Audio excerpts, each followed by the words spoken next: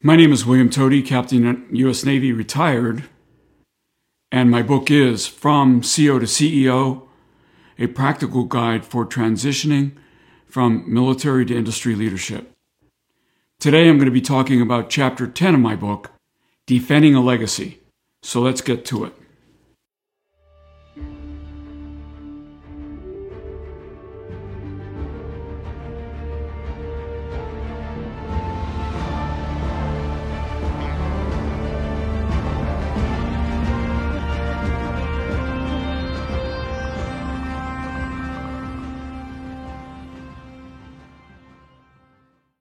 I opened Chapter 10 with a story from when I was running a business that ran the Navy's largest networks.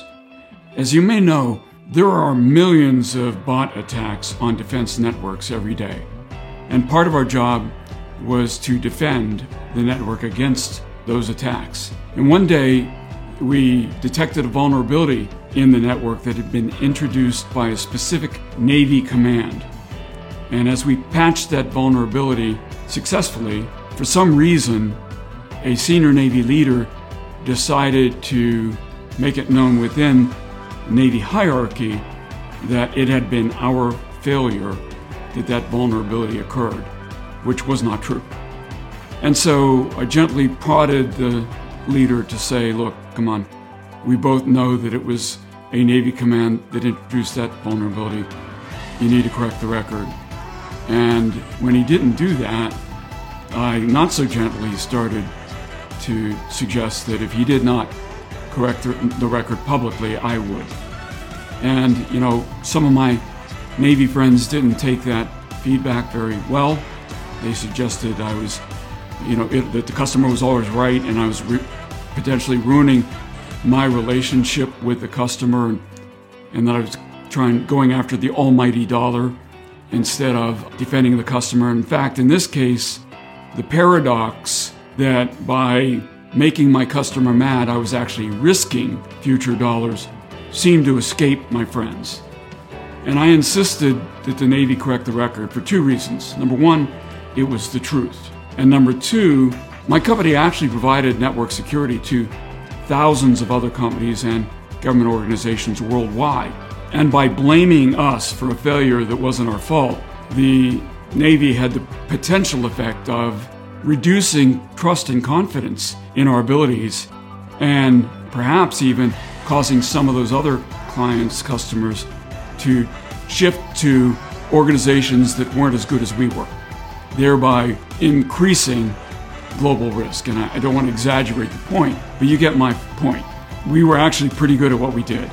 And by blaming us, we were creating uncertainty in our abilities that should not have been created. And so eventually the Navy did correct the record. I'm happy about that.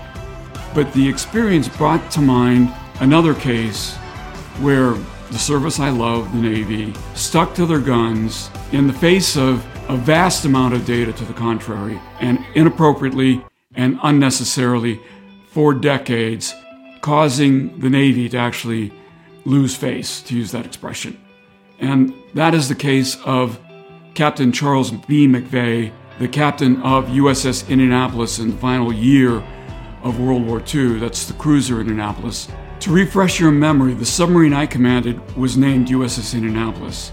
It was named after the World War II cruiser CA-35. And if you've seen the movie Jaws, you know the story of the Indianapolis. It was torpedoed in the waning days of the war after delivering the Hiroshima bomb to Tinian. The men that were on the crew that survived the sinking spent 5 days in the water. Out of a crew of about 1,200, 900 survived the sinking. After 5 days, only 316 were still alive to be rescued. And it's a horrific story. Another part of the story that's true is that Captain McVeigh, the captain of the cruiser, was court-martialed for having his ship sunk. And I got pulled into the story in the late 90s when I was captain of the submarine Indianapolis. And the survivors of the cruiser decided that since I was captain of a submarine, I could help them in their decades-long effort to exonerate Captain McVeigh. Sadly, Captain McVeigh killed himself in 1968 after putting up with years of horrible correspondence from families of crew members of his that were lost at sea. After all, the Navy, when they court-martialed him, seemed to blame him for sinking a ship. Why should the families of the lost at sea feel otherwise? And for decades, the Navy stuck to their guns and defended the court-martial. And, there was really, until the late 90s, no evidence that anybody could point to saying that the court-martial, in fact, was defective. But when I was pulled into the effort, what I decided needed to be done was to do an actual computer model of the way that the cruiser had been sunk to determine if there was any hope for saving the cruiser, that Captain McVeigh could have taken advantage of to prevent this from happening. The specific charge that McVeigh was court-martialed on was failure to zigzag. So if one could prove that had he been zigzagging, it wouldn't have mattered, the ship would have been sunk anyway, then the charge that failure to zigzag hazarded a ship would be a false charge. Now, there have been hand-waving statements over the decades that it wouldn't have mattered if he had been zigzagging or not. And in fact, the Navy brought the submarine commander of the Japanese submarine to McVeigh's court-martial to testify against him. And the submarine commander said in the court-martial it would not have mattered if the Indianapolis had been zigzagging, that the tactic he used, which was to fire a spread of 6 torpedoes, would have sunk him regardless of whether he was zigzagging or not. But the problem was, nobody had ever proved that that was true. There were statements made, but it had never been demonstrated to be true. But what I could do as a submarine commander was use my submarine computers to model the torpedo attack and model the Indianapolis zigzagging. And I guess I wasn't surprised when, by modeling that zigzag, a random set of zigzag patterns, it wouldn't have mattered that at least one torpedo would have struck the ship. And once a torpedo hits the ship, its ability to maneuver is degraded, and it's easy to press a secondary tack and sink it. So the point is that I was able to provide evidence, computer-based modeling, that even if Indianapolis had been zigzagging, the outcome would not have been different. Therefore, McVeigh didn't hazard his ship by not zigzagging. Therefore, he should not have been charged. Now, there was no way to have done this in his defense in 1945. So given what the court knew at the time, the court came to the right conclusion in convicting him. Because at the time, there was no way to know that zigzagging would not have helped. So I understood the Navy's failure to change its opinion over the intervening decades. But in 1999, when I was able to provide new evidence that in fact exonerated McVeigh, the Navy still, to my great sorrow, stuck to its guns and refused to change its position on the matter. And in fact, continued to insist that the court-martial had been proper until the matter was brought to Congress.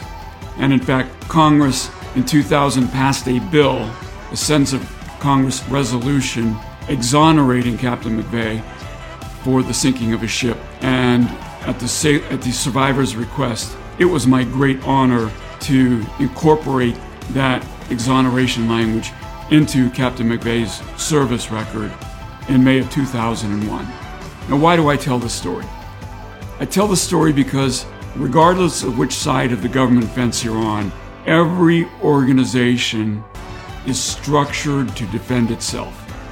And here I was in an industry job facing the Navy and watching the Navy attempt to defend itself, that in saying that my company and my organization had been responsible when it had not. That should not have surprised me.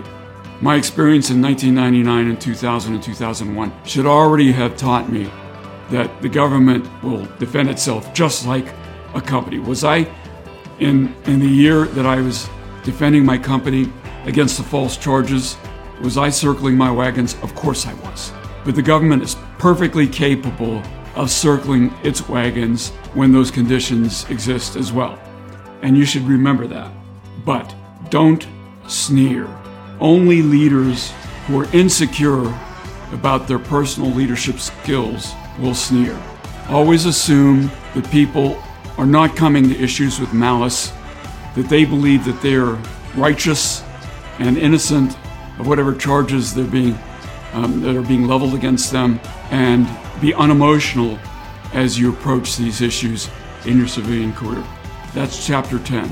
In chapter 11, titled Taking the Helm in a Crisis, I'm going to talk about some of the military skills I think you should leverage when you transition to industry.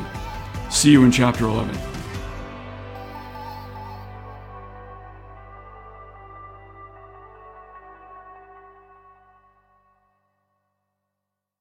This podcast is a part of the C-Suite Radio Network. For more top business podcasts, visit c-suiteradio.com.